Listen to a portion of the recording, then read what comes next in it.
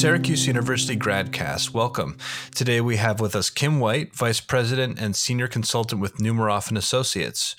Numeroff is a strategy consulting firm that helps businesses across the life sciences sector develop and implement strategies for competitive advantage in dynamic markets. The firm has a number of PhDs on its staff, many of whom have STEM backgrounds. As a senior member of the staff who has played a significant role in recruiting and developing members of the team, Kim is here to talk to us today about opportunities for individuals with advanced science degrees in life science consulting. Welcome, Kim. Thanks for being with us. To get started, can you provide a bit more background on the types of clients Numeroff works with and the types of projects you take on? Yes, thank you, Dan. I appreciate that warm welcome. The types of clients we work with are all across the broader healthcare industry. So more specifically, we work with folks within the pharmaceutical industry, medical device or diagnostic manufacturers. We also work with hospitals and healthcare delivery systems, as well as public and private payers. And the work we do is on a global basis. Now, specifically, our projects typically fall into one of three core buckets. The first is all about strategy and implementation. What are you going to do and how do you go about doing it? So projects of this type could be helping clients to think about how to address changing market dynamics. So do they need a new field sales team?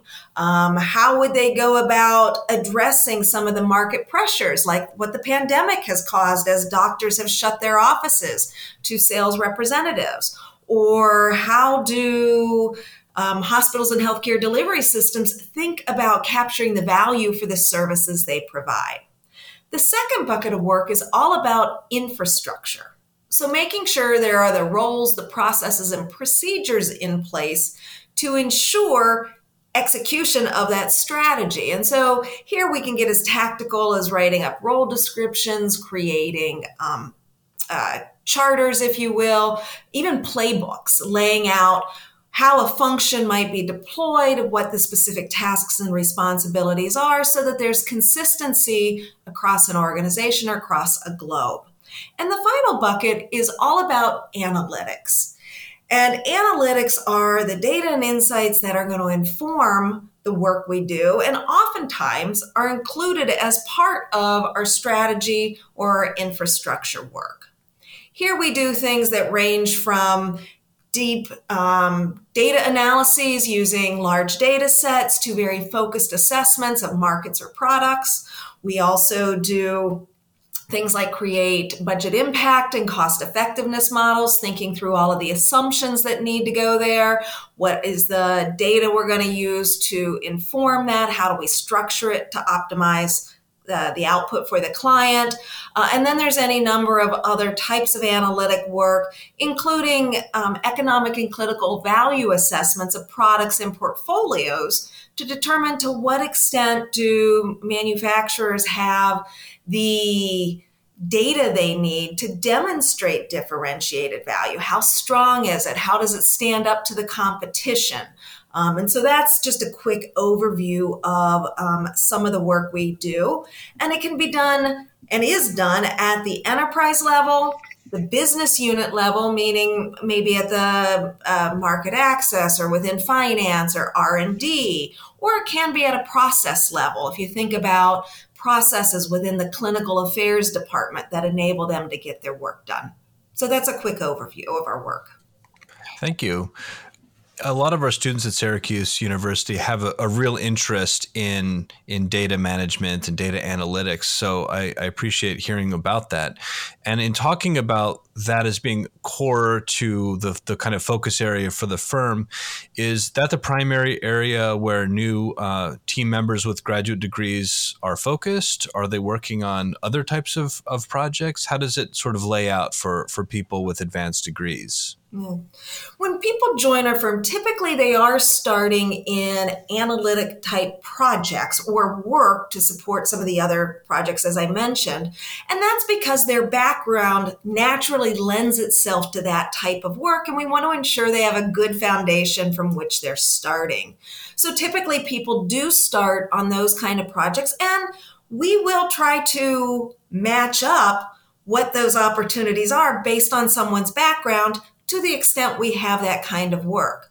But we found that if you are somebody who has a background in biochemistry, as an example, oftentimes you're used to reading lots of clinical, scientific documents, so you know how to quickly pour through that data and information, pull out the key pieces of information, discern what's most relevant or robust, and tell a story of that. And that's what we're asking our folks with these strong science backgrounds to do, is help us look at all of this information, wherever it's coming to us from, and pull out what's going to be relevant, and then thinking about what are the implications and the so what's for what we found. That's certainly a common attribute among PhD students in particular. So what kind of backgrounds or fields of studies do the team members bring, and how does their kind of scientific background factor in or contribute to their work? So our folks who have joined with PhD or other types of science backgrounds bring a wide variety of experience. And that's intentional because it's our belief that different backgrounds help to challenge one another and bring forth the best solutions for our clients. So more specifically, we have folks that are either on our team now or have been on our team in the past with backgrounds in molecular cell biology or cancer biology, chemistry and chemical engineering, medical device innovation, epidemiology, biochemistry, just to name a few. And we've also got some practicing clinicians as members of our staff as well. And these individuals all find that their scientific expertise plays a significant role because they're used to solving problems. And that's the work that we're doing. And to some degree, it's about taking the scientific method and applying it to the work we do every day. So you make an observation, you form a hypothesis, you test that hypothesis, you draw conclusions, and you make recommendations and refine. That's our work on a day in, day out basis. And that's why folks with these scientific backgrounds do very well, not only with our firm, but in consulting in general. Oh, that's interesting. It's interesting to hear that. It sounds like a lot of what they're doing is what they've been very directly trained to do, both in terms of a specific subject matter, but also in terms of the kind of process that they would go through. Absolutely. So what are some of the reasons for PhDs to decide to work for Numerof or even other firms like it?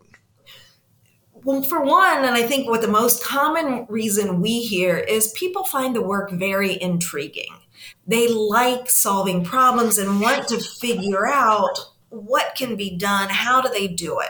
Now, with our firm, in the very nature of the work we do across the broader healthcare industry, that broad scope of problems is very interesting and fascinating to them. And so they like that variety.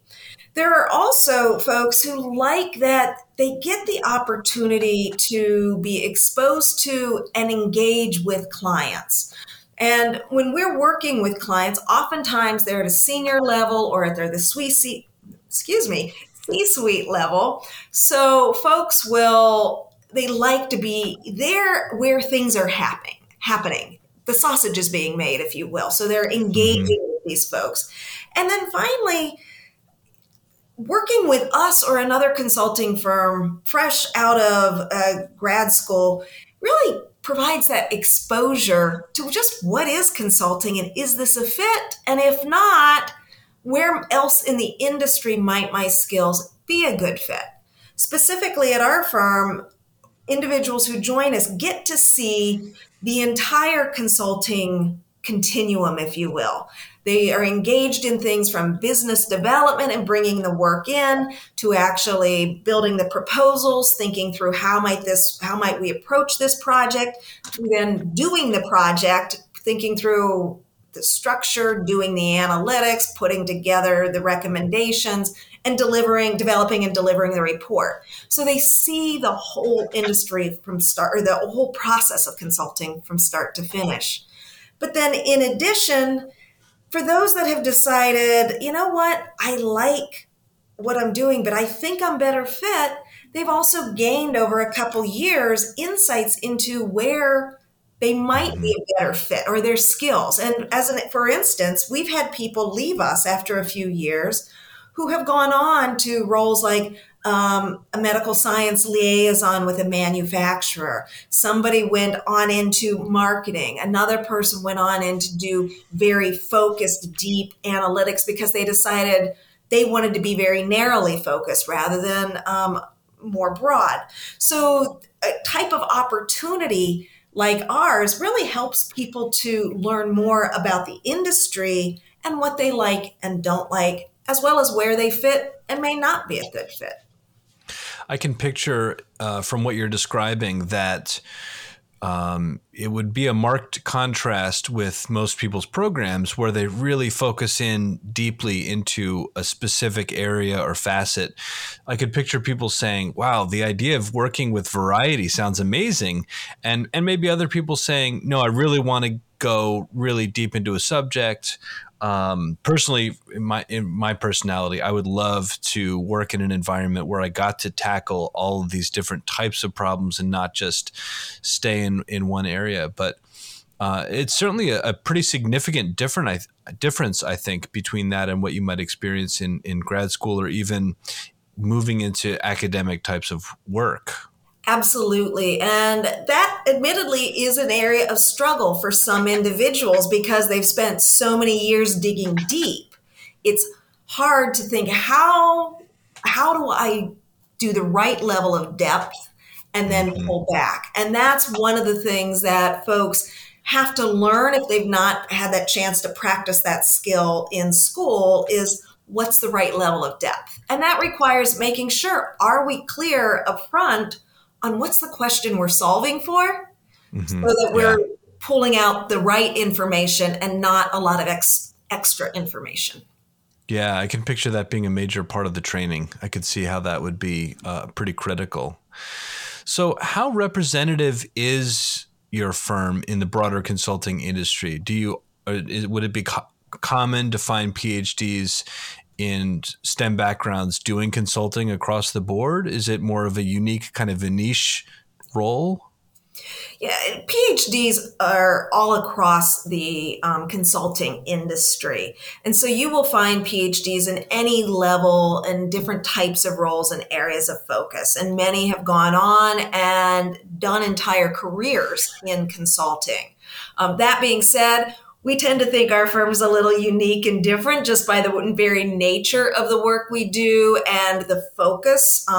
Every person on our team who is client facing has some sort of advanced degree, and that's a requirement that our firm has that is different than some firms.